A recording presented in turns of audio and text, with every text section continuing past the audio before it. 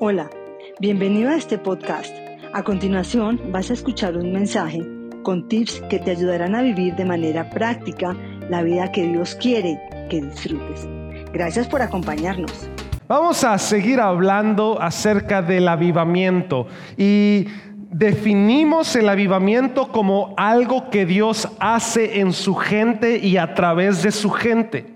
Cuando las cosas necesitan cambiar en el mundo, Dios es de esa manera. Y de pronto, no sé si tú a veces veas en tu casa que hay algo que necesita cambiarse. Puede ser algo tan sencillo como un pedazo en el piso, o de pronto la pintura de tu casa, o algo que está goteando y tú dices: oye, creo que es tiempo de hacer una pequeña remodelación, es tiempo de hacer un pequeño cambio, y pensamos en eso de esa forma. Dios es de la misma manera. Cuando hablamos acerca del avivamiento, yo no quiero que lo sobrepienses o lo sobreespiritualicemos cuando hablamos acerca de avivamiento, sino es simplemente algo sucede en el mundo y a Dios no le está gustando, entonces Dios comienza a hacer algo en su pueblo, en su gente y a través de su gente para cambiar lo que está sucediendo en el mundo. Dios quiere usarte y quiere hacer algo a través de ti. Pero también dijimos que no podemos entonces planear el mover de Dios, pero sí podemos prepararnos para el mover de Dios. Y el día de hoy hablemos un poco de esto, y quiero que tengas en tu mente esta frase: la claridad trae libertad. ¿Puedes decir eso conmigo? La claridad trae libertad. La claridad trae libertad. ¿Qué quiere decir eso? Por ejemplo, si tu dinero no tiene claridad, tu dinero se va a desaparecer. Si tus finanzas no están claras, no vas a saber ni para dónde se fue el dinero en la semana o en el mes.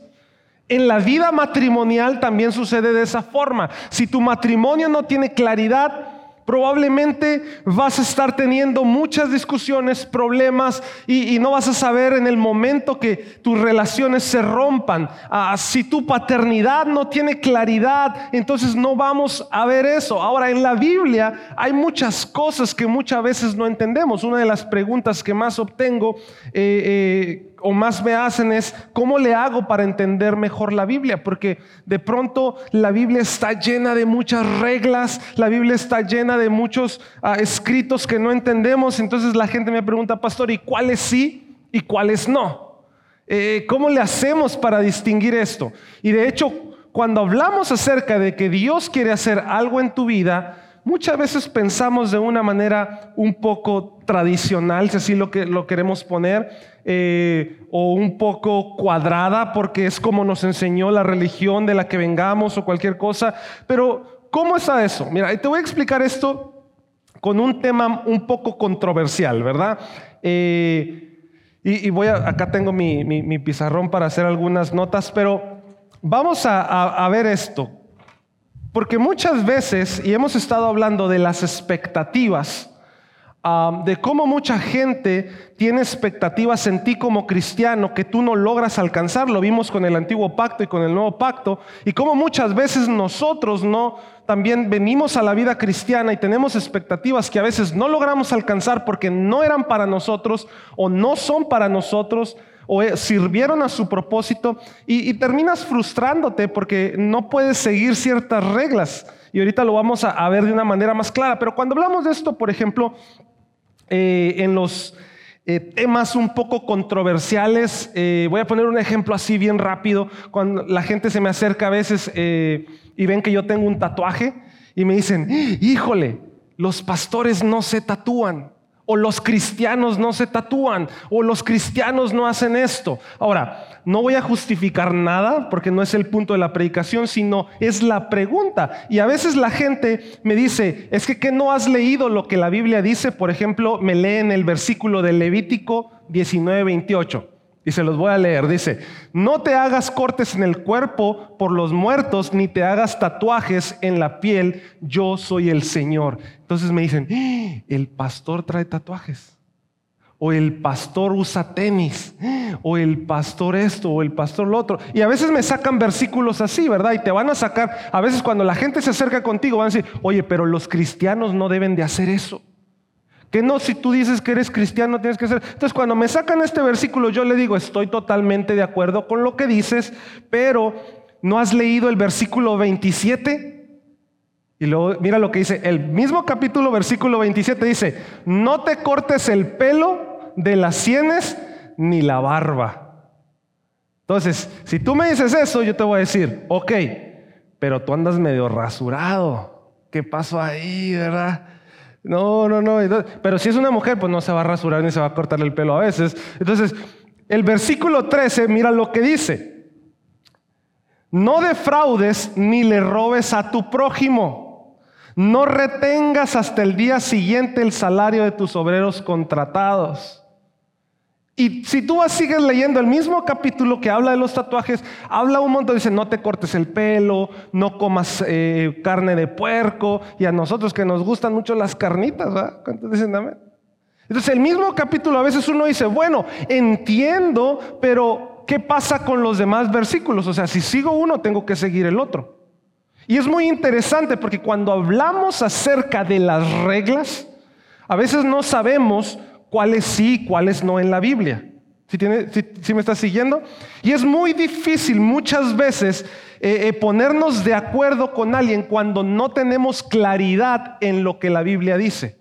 Porque una cosa es lo que la Biblia dice y lo que yo entiendo que la Biblia dice. Porque muchas veces lo que yo entiendo que la Biblia dice no es lo que la Biblia está diciendo realmente.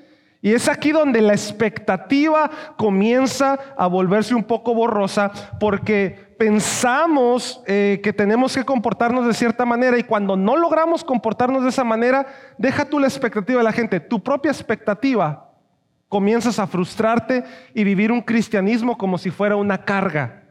Vivir de cierta manera como si fuera una carga. Y el punto del cristianismo no es eso. El punto del cristianismo es que vivas contento, que vivas feliz, que prosperes en todas las áreas, dice la Biblia. Es mi anhelo que prosperes como prospera tu alma, pero muchos de nosotros no estamos prosperando porque nuestra alma no está prosperando. Nuestro pensamiento no está prosperando. Podemos tener dinero, pero eso no significa que nuestra alma esté prosperando. Puedes tener comodidad, pero eso no significa que tu alma esté prosperando. Ahora te voy a explicar cómo ha funcionado esto. ¿Estamos listos? Voy a explicarlo de la siguiente manera. Voy a hacer aquí unos recuadros. A ver si lo logras ver. Y aquí se me fue. Vamos a borrarlo. Me robaron el borrador. Creo que lo hice mal. A ver, vamos a hacer así. Y hago esto porque quiero que entiendas cómo funciona o cómo ha funcionado la Biblia y las leyes de la Biblia durante tantos años y por qué siguen vigentes. Pero también quiero que tu corazón sea motivado a vivir una vida plena, una vida llena, una vida que prospera. Amado, es mi anhelo que prosperes como prospera tu alma. Y quiero que tú prosperes, amén. Entonces empezamos. Por ejemplo, ya estuvimos viendo lo que era, ¿se acuerdan? El antiguo pacto. ¿Todos se acuerdan de esa predicación? Si no, ahí está en YouTube. Entonces, el antiguo pacto, bien rápido, Dios se lo da al pueblo de Israel. Comienza con el pueblo de Israel a través de un hombre llamado Abraham. ¿Ok? El antiguo pacto, al inicio de la Biblia, tú vas a ver esto, Dios se lo da al pueblo de Israel. ¿A quién le da Dios el antiguo pacto? A Israel. ¿Ok? Luego Dios iba a bendecir a las demás naciones a través de Israel, pero se lo da por medio de un hombre que se llama Abraham y era un tipo de transacción. ¿Se acuerdan de eso? Era una transacción. Era, tú haces esto, yo hago lo otro. Así era con Dios en ese momento. Tú haces de esta manera, yo hago de la otra manera. Tú haces esto, yo hago lo otro. Y como que eso no comenzó a funcionar porque la cosa no estaba en las transacciones, como que no estaba funcionando. A veces Dios daba más y la gente no quería hacer, no quería cumplir lo del antiguo pacto. Entonces, aquí mismo en el antiguo pacto, Dios comienza a hacer algo que nosotros conocemos como la ley. ¿Se acuerdan de eso? Dios da la ley. La ley Dios la da también al pueblo de Israel, y aquí es donde, si estás tomando nota, quiero que pongas mucha atención y tomes esta nota. Dios se la da al pueblo de Israel a través de Moisés. Dios le da la ley al pueblo de Israel a través de Moisés, ¿por medio de qué? ¿Se acuerdan? Los 10 mandamientos. Se los da a través de los 10 mandamientos, y después de los 10 mandamientos, escucha esto, Dios le da, o lo que conocemos como toda la Torah, Dios les da 613 leyes más. ¿Ok? Si tú pensabas que nomás eran los 10 mandamientos, no. Son 613 leyes más que tenía que cumplir el pueblo de Israel para recibir la bendición de Dios. ¿Ok? Acuérdate que estamos en el antiguo pacto. Dios decía, si tú cumples esto, yo te voy a bendecir. Y eran 613 leyes. Ahora, esto es muy interesante porque dentro de esas leyes, y aquí es donde quiero que me pongas toda la atención, había 3 categorías. Había la categoría judicial, y ahorita te explico, ¿verdad? La categoría judicial, la categoría ceremonial y la categoría moral. Entonces, en la ley teníamos estos 3 aspectos: el judicial, que era cómo gobernar, cómo comportarnos con otras naciones, a eso estaba incluido en las 613 leyes.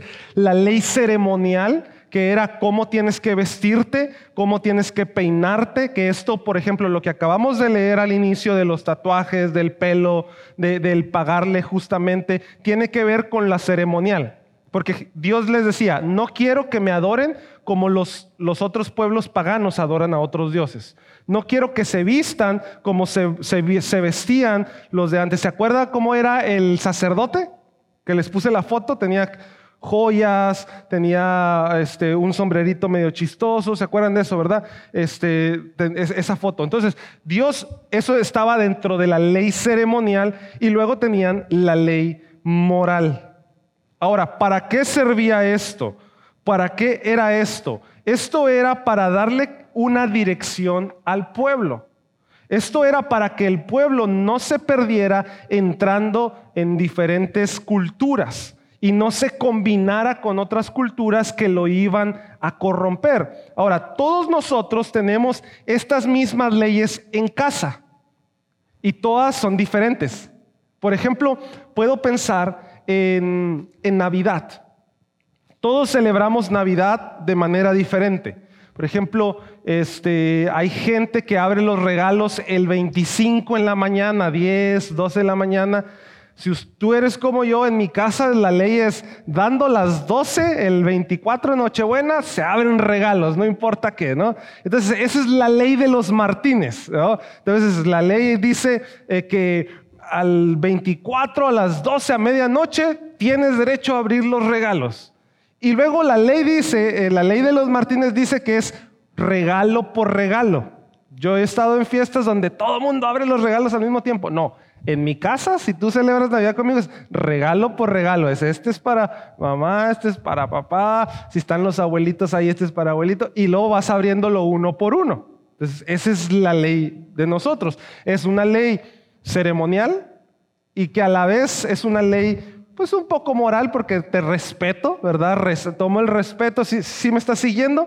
Así servían las leyes. Ahora, la ley tenía algo bueno, pero también tenía algo malo. Y quiero que vayas conmigo a Romanos 8:3. Romanos 8:3 dice, la ley de Moisés no podía salvarnos, porque nuestra naturaleza pecaminosa es débil. Ok, dice, la ley de Moisés no podía salvarnos. ¿Por qué? Porque nuestra naturaleza pecaminosa es débil. Ahora, ¿qué quiero decirte con esto? Díganme la verdad, y aquí sí levánteme la mano. ¿Cuántos de los que estamos aquí podemos seguir 600 reglas y que no se nos olvide ni una? ¿Qué pasó, no? Vamos, le voy a bajar el número, 300. ¿Cuántos podemos seguir 300 reglas y que no se nos olvide ni una? ¿No?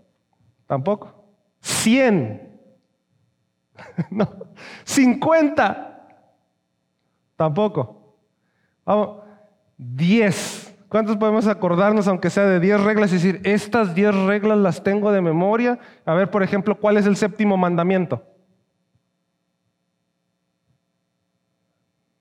¿Qué pasó con esas confirmaciones? Voy con el padre, me voy a quejar, que no les enseñó bien. Entonces, la ley, lo que está diciendo acá Pablo, es que Dios le dio al pueblo de Israel la ley de Moisés, pero por nuestra debilidad no podía salvarnos la ley. En sí misma la ley no podía salvarnos. Ahora vamos a seguir leyendo Romanos capítulo 3 versículo 19. Te quiero seguir explicando esto de la ley. Dice, obviamente la ley se aplica a quienes fue entregada. Ojo con esto. ¿La ley para quién se aplica? A quien se le entregaron. ¿Y a quién se le entregaron? Al pueblo de Israel. Porque su propósito es evitar que la gente tenga excusa y demostrar que todo el mundo es culpable delante de Dios. Ahora, la ley se aplica para Israel, pero es para que tú y yo no tengamos excusa de faltarle a Dios. ¿Ok? Pues seguimos en el verso 20. Pues nadie llegará jamás a ser justo ante Dios por hacer lo que la ley manda. La ley sencillamente nos muestra lo pecadores que somos. ¿Qué nos muestra la ley? Que no podemos seguir 613 leyes y que necesitamos de Dios. Ahora, seguimos rápido, ¿ok? Es a través de esto que necesitamos entender cómo funciona el Antiguo Testamento y el Antiguo Pacto. El Antiguo Pacto se le dio a Israel a través de Abraham como una transacción, porque pasó a ser la ley que se le dio a Israel, a los 10 mandamientos, las 613 leyes que nadie pudo seguir y que aunque las pudieras seguir no te van a salvar, porque son leyes judiciales, ceremoniales y morales que son para simplemente demostrarnos que no podemos seguir una ley. ¿Tiene sentido esto? Ahora, de ahí siguió el templo. Como la gente no podía seguir esto, dijo Dios, bueno, vamos a instituir otro sistema, el templo. ¿Qué es el templo? Es el lugar donde ibas cuando rompías la ley. El templo era el lugar a donde ibas cuando rompías la ley. Y aquí estaba, ¿se acuerdan? El sacerdote. Aquí estaba la presencia de Dios. Y es el lugar muy importante porque cuando tú rompías estas leyes, tú podías o tenías que ir al templo y necesitabas un sacerdote que era el intermediario entre tú y Dios. Tú no podías llegar y ofrecer sacrificio a Dios nada más porque sí. Tenía que el sacerdote con su vestimenta especial, con toda la ley ceremonial, tenía que cumplir todos los requisitos y él te ayudaba y levantaba un altar, por ejemplo, levantaba el sacrificio si tú ibas a ofrecer un cordero porque habías pecado, porque habías roto cualquiera de estas leyes, pero no lo podías hacer tú. Y esto limitaba la interacción entre Dios y las personas. Y no solamente eso, sino que el sacerdote era un ser humano. Y como era un ser humano, podía corromperse. Y de hecho tenemos la historia de los hijos de uno de los sacerdotes que aceptaban sobornos, que empezaron a pervertirse y hacer un montón de cosas. Por eso a veces piensas y tú dices, pero es que las iglesias son unas abusonas y todo. Pues si lo hacían en este tiempo, que no lo hagan en este tiempo. Porque como decimos en el rancho, en todos lados se cocen habas.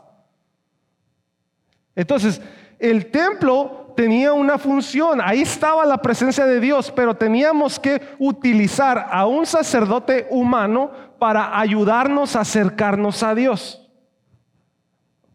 ¿Qué sucede? Vamos juntos a ver lo siguiente: el nuevo pacto.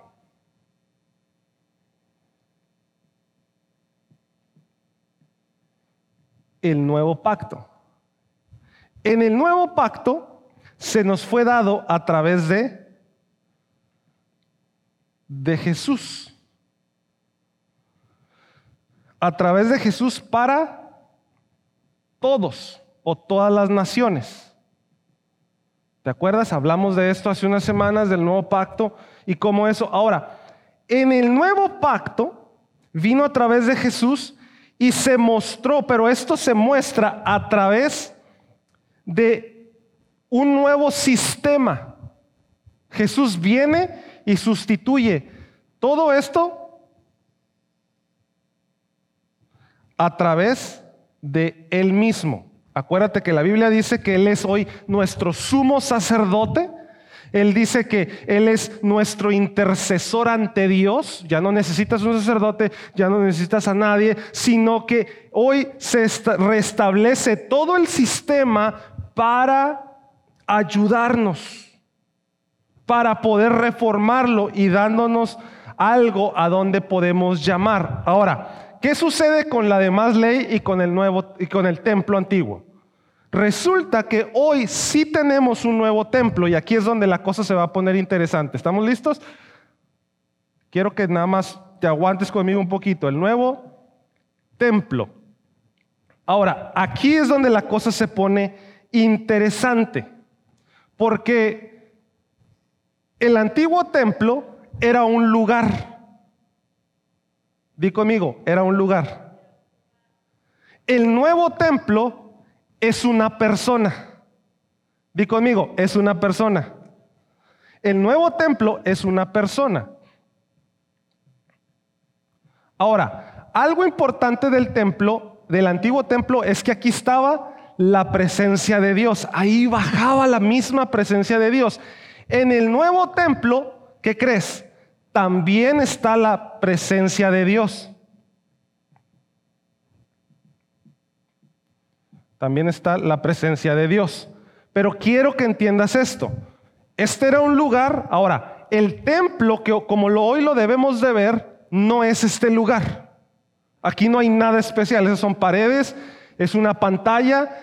Atrás de esa pantalla no hay nada más que un green room con un piano y sillas y café. Si dejaron, ¿verdad? Y galletas, si nos dejaron los del coro, y no está el lugar santísimo ni nada donde habita la presencia de Dios. Pero entonces, ¿dónde está la presencia de Dios?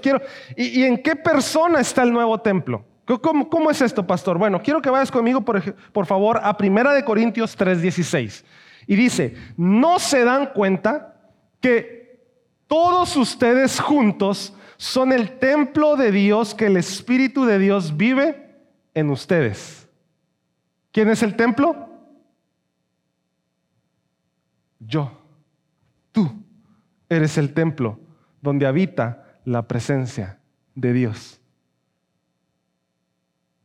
Puedes levantar tu mano. Si tú me estás viendo en internet, levanta tu mano y di: yo soy el templo.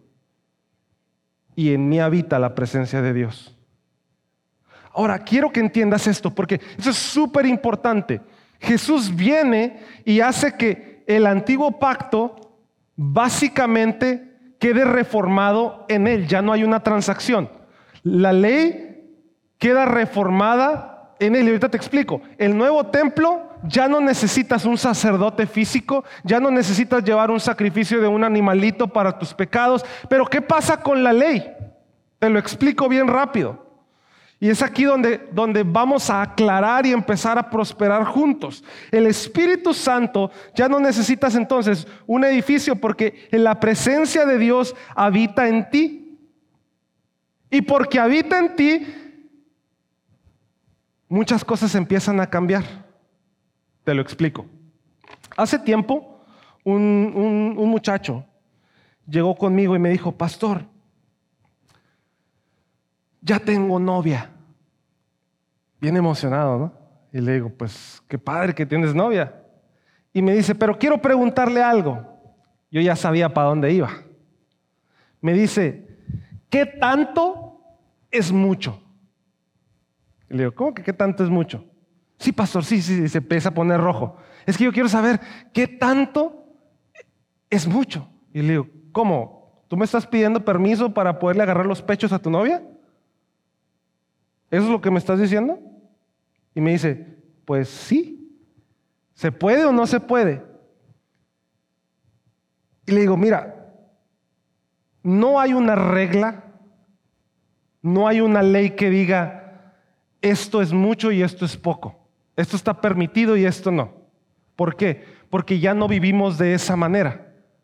En la ley vivíamos de esa manera porque tú tenías un error y ibas y contratabas al sacerdote para que llegara a la presencia de Dios, y como él tenía toda la ley ceremonial hecha, ya lo hacía. Hoy no funciona de esa manera porque la presencia de Dios no está en un solo lugar. Entonces no puedo decirte qué tanto es poquito ni qué tanto es mucho, porque la presencia de Dios vive en ti. ¿Ya me estás siguiendo?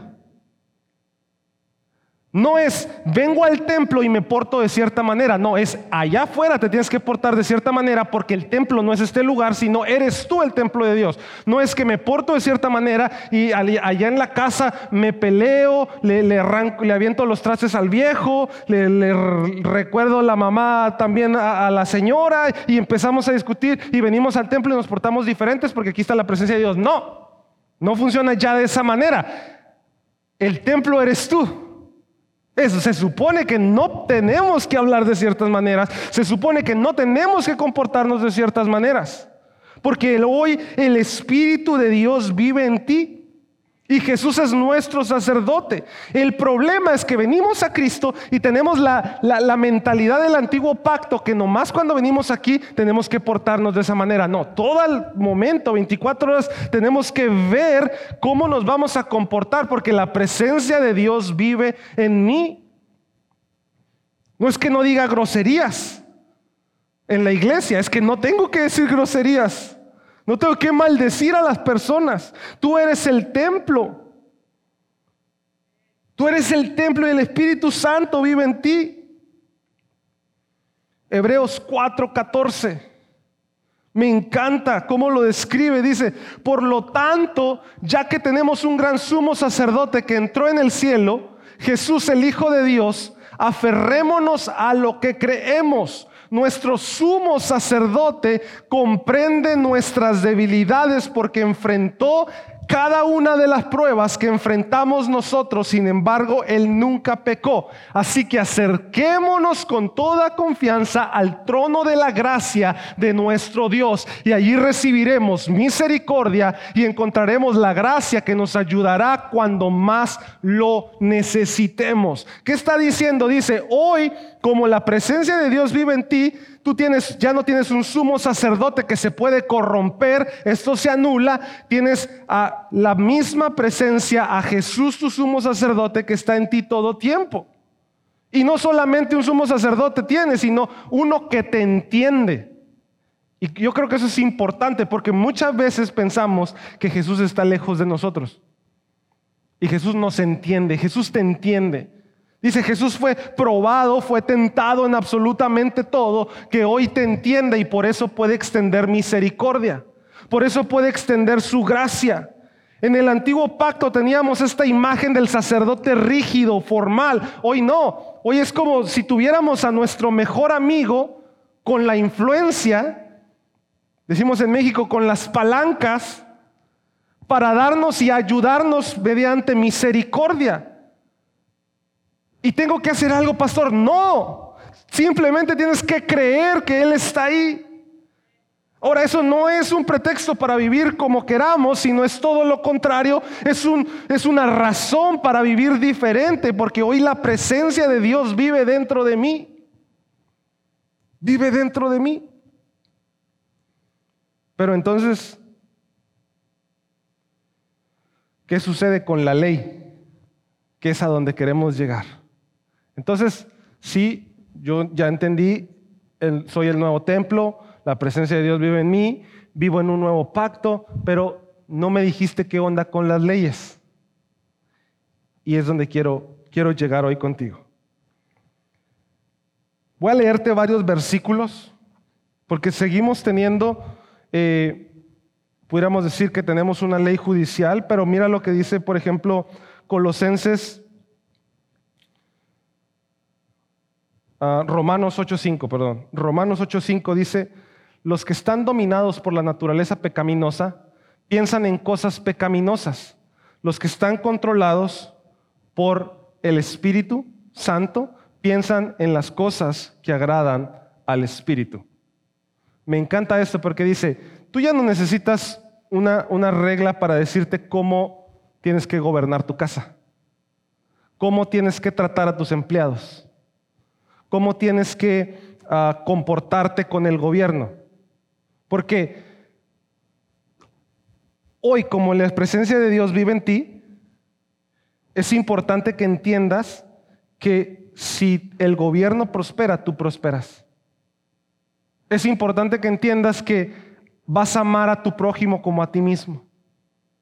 Es importante. Entonces, ya no necesito una ley que me diga, si trabaja tantas horas. No, si trabaja tantas horas como la presencia de Dios vive en mí, yo voy a ser justo con mis trabajadores. Y no les voy a robar. No voy a abusar de las personas. Como ya hoy la presencia de Dios vive en mí, en la cuestión judicial, si yo voy a vender un carro, no voy a vender un carro con trampa. Porque hoy la presencia de Dios vive en mí y no necesito una ley que me lo esté marcando. Amén. O sea, no voy a andar de trácala. No voy a andar de abusón. ¿Por qué? Porque la presencia de Dios vive en mí. Entonces, con la presencia de Dios ya no necesito una ley judicial y se cancela la ley judicial. ¿Por qué? Porque se supone que hoy tengo que comportarme como el Espíritu Santo lo dice. Porque los de la carne piensan las cosas de la carne, pero los que están guiados por el Espíritu Santo piensan en las cosas del Espíritu Santo. Y luego tenemos Colosenses 2:16, que dice: por lo tanto, no permitan que nadie los condene por lo que comen o beben, o porque no celebran ciertos días santos ni ceremonias por la luna nueva ni los días de descanso. ¿Qué quiere decir esto? Que la ley ceremonial se cancela. Le dice, no permitan que nadie les diga, no, ya no tienen que comer camarones. ¿Sabías que la ley decía que no comieras camarones? Que no comieras, a mí me gustan los camarones. Fíjate, rompo tantas leyes yo con la comida. La Biblia dice que no comieras puerco, que no comieras camarón. ¿Vieras cómo me gustan a mí los camarones esos envueltos en tocino? Las rompo todas de un solo. Entonces, acá la Biblia dice, no permitan que nadie los juzgue por eso. Lo que leímos al principio de cortarte el pelo, de los tatuajes, de esto, del otro, era una ley ceremonial. Entonces Pablo viene y nos dice, por favor, no permitan que nadie les ponga, porque Pablo plantó una iglesia y cuando plantó la iglesia la gente comienza a sentirse libre de todas las leyes, de todas las cosas que nunca pudieron llevar y entonces vienen unos maestros que empiezan a decirles, no, es que tienes que circuncidarte, es que tienes que guardar el sábado, es que no puedes comer esto, no puedes comer lo otro, y en lugar de ser cristianos libres, prósperos, comenzaron a ser cristianos que tenían una carga que ni los otros pudieron llevar. Te voy a decir algo. Muchas de las personas que quieren poner cargas en ti como cristiano son personas que ni siquiera ellos pueden llevar esas leyes que te quieren imponer a ti. Y hoy queremos vivir en una libertad. Gálatas 3:24. Dicho de otra manera, la ley fue nuestra tutora. Esto fue nuestra tutor, nuestro maestro, hasta que viene Cristo. Nos protegió hasta que se nos declarara justos ante Dios por medio de la fe. Y ahora que ha llegado el camino de la fe, ya no necesitamos que la ley sea nuestra tutora. Por lo tanto, me encanta. Por lo tanto, Cristo en verdad nos ha liberado. Ahora asegúrense de vivir libres y que nadie los esclavice de nuevo a la ley. Viva libre, viva contento. Pero, ¿qué pasa? Ok, ya hablamos de la ley judicial, entonces no hay ley judicial, tenemos que comportarnos. No hay ley ceremonial, ya Jesucristo la cumplió toda. Pero ¿qué pasa con la ley moral? ¿También se cancela? No. Eso es lo único que nos queda del antiguo sistema. Y es aquí donde marca la diferencia. La ley moral marca la diferencia entre los hijos de Dios y los hijos del mundo. La ley moral marca la diferencia entre los hijos de Dios y los hijos del mundo. ¿Por qué? Porque la ley moral no se puede cancelar. Tú no puedes cancelar los 10 mandamientos. Te lo explico. El mismo trabajo de Jesús canceló las demás leyes ceremoniales de gobierno, porque hoy no se gobierna, hoy no tenemos reyes, pero tenemos presidentes y todo esto cambia, pero la ley moral no puede cancelarse. No es como que vino Jesús, muere en la cruz, resucita, se va al cielo y el primer mandamiento es no tendrás dioses ajenos. Y no es como que eso se cancele de que hoy podamos, como ya vino Jesús, ya puedo tener otros dioses. No funciona de esa manera. ¿Por qué? Porque la ley moral, escucha, es el reflejo del carácter de Dios. La ley moral es el reflejo de la personalidad de Dios. ¿Tú quieres saber cómo es Dios? Lee los 10 mandamientos. Los 10 mandamientos no fueron dados por ti. Y eso es algo bien importante de entender. Los 10 mandamientos fueron dados porque Dios es así. No tendrás dioses ajenos más que solamente Dios. ¿Por qué? Porque Dios, dice la Biblia, que es un Dios celoso. No robarás. ¿Por qué? Porque Dios no roba. No mentirás. ¿Por qué? Porque Dios no echa mentiras. De hecho, si tú lees cada mandamiento, tiene que ver con la ley moral. Y si tú lo sigues al pie de la letra, tú te vas a dar cuenta que es el carácter de Dios. Dios no miente, Dios no roba, Dios no codicia, Dios no mata, Dios no asesina porque sí. Y puedes verte todos los 10 mandamientos, pero vamos a verlo con la Biblia. Gálatas 5:19, y ya con eso quiero ir terminando. Gálatas 5:19. Es muy importante, dice, cuando ustedes siguen los deseos de la naturaleza pecaminosa, ok, la ley, ¿verdad? Nos acordamos que la ley se nos da como un reflejo de que tú y yo no vamos a ser suficientes. Cuando ustedes siguen los deseos de la naturaleza pecaminosa, los resultados son más que claros. Hay inmoralidad sexual, impureza y pasiones sensuales. A lo mejor tú me dices, pastor, pero yo creo que yo no soy tan pecador porque no soy un inmoral sexual, yo soy fiel a mi pareja. Impurezas y pasiones sensuales, pastor, yo no ando ahí enseñando las carnes en Facebook ni nada. Yo tengo un perfil bajo. Bueno, la lista sigue, ¿verdad? Dice el versículo 20. Luego el 19, 20, idolatría. Bueno, pastor, yo no adoro otros dioses. La hechicería. Bueno, yo tampoco hago brujería, ni creo en los horóscopos, ni nada de eso. Yo no creo en Walter Mercado, ¿no? Bueno, ya ni creo que existe más Walter Mercado, pero cualquiera de esos, yo no soy de eso. Pero mira, la lista sigue. Hostilidad. Ah, caray. Yo sí soy medio hostil a veces. Peleas, celos, arrebatos de furia, ambición egoísta, discordias. Ay, como que la lista se está poniendo muy fea, ¿no? Divisiones, sigue, envidia,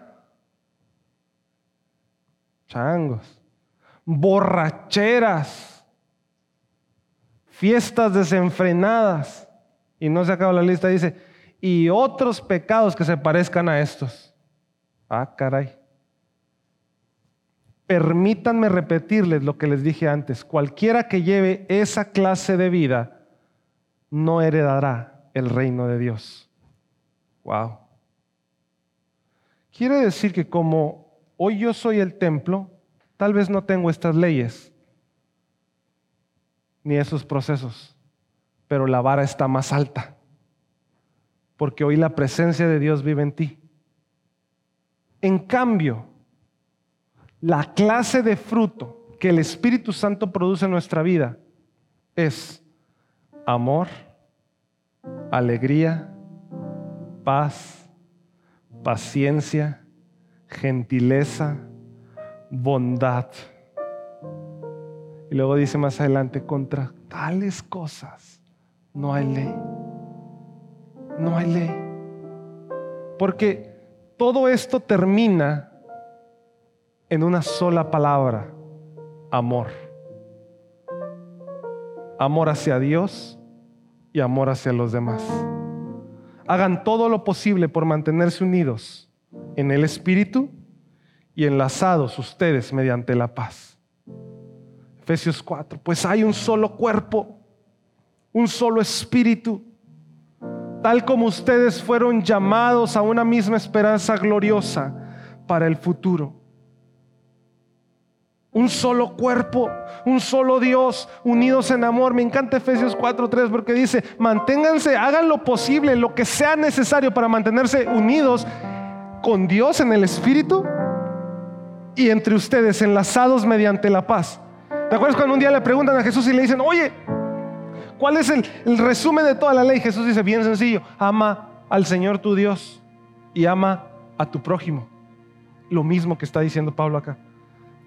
Está unido a Dios y está unido a los demás mediante el fruto del Espíritu: amor, paz, paciencia, bondad. Pero si yo estoy reflejando todo lo demás, probablemente estoy cayendo en alguno de estos procesos que no voy a poder seguir y voy a terminar frustrado. Pero hoy Dios quiere hacerte libre y decirte, quiero que vivas en amor, quiero que vivas en paz, quiero que vivas en paciencia. No quiero que vivas rodeado de divisiones. Quiero que vivas en humildad. No quiero que vivas rodeado de envidias. Quiero que vivas en control, en dominio propio. No quiero que vivas rodeado de pasiones y desenfrenadas, sino quiero que vivas en un dominio propio, en una fidelidad, en una paciencia, en paz constante. Amado, es mi anhelo que prosperes como prospera tu alma. Y si hoy quiero que hagamos un switch de mentalidad. No es cómo te ves, no es lo que comes o dejes de comer. Ya eso ya sucedió. Es la verdadera pregunta es, ¿estoy amando a mi prójimo? ¿Estoy demostrando alegría?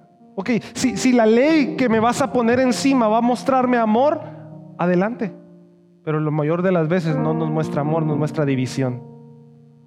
Ok, si la ley que quieres que siga ceremonial me va a mostrar tu paciencia, adelante, la tomo. Pero la mayor de los casos muestra intolerancia y división.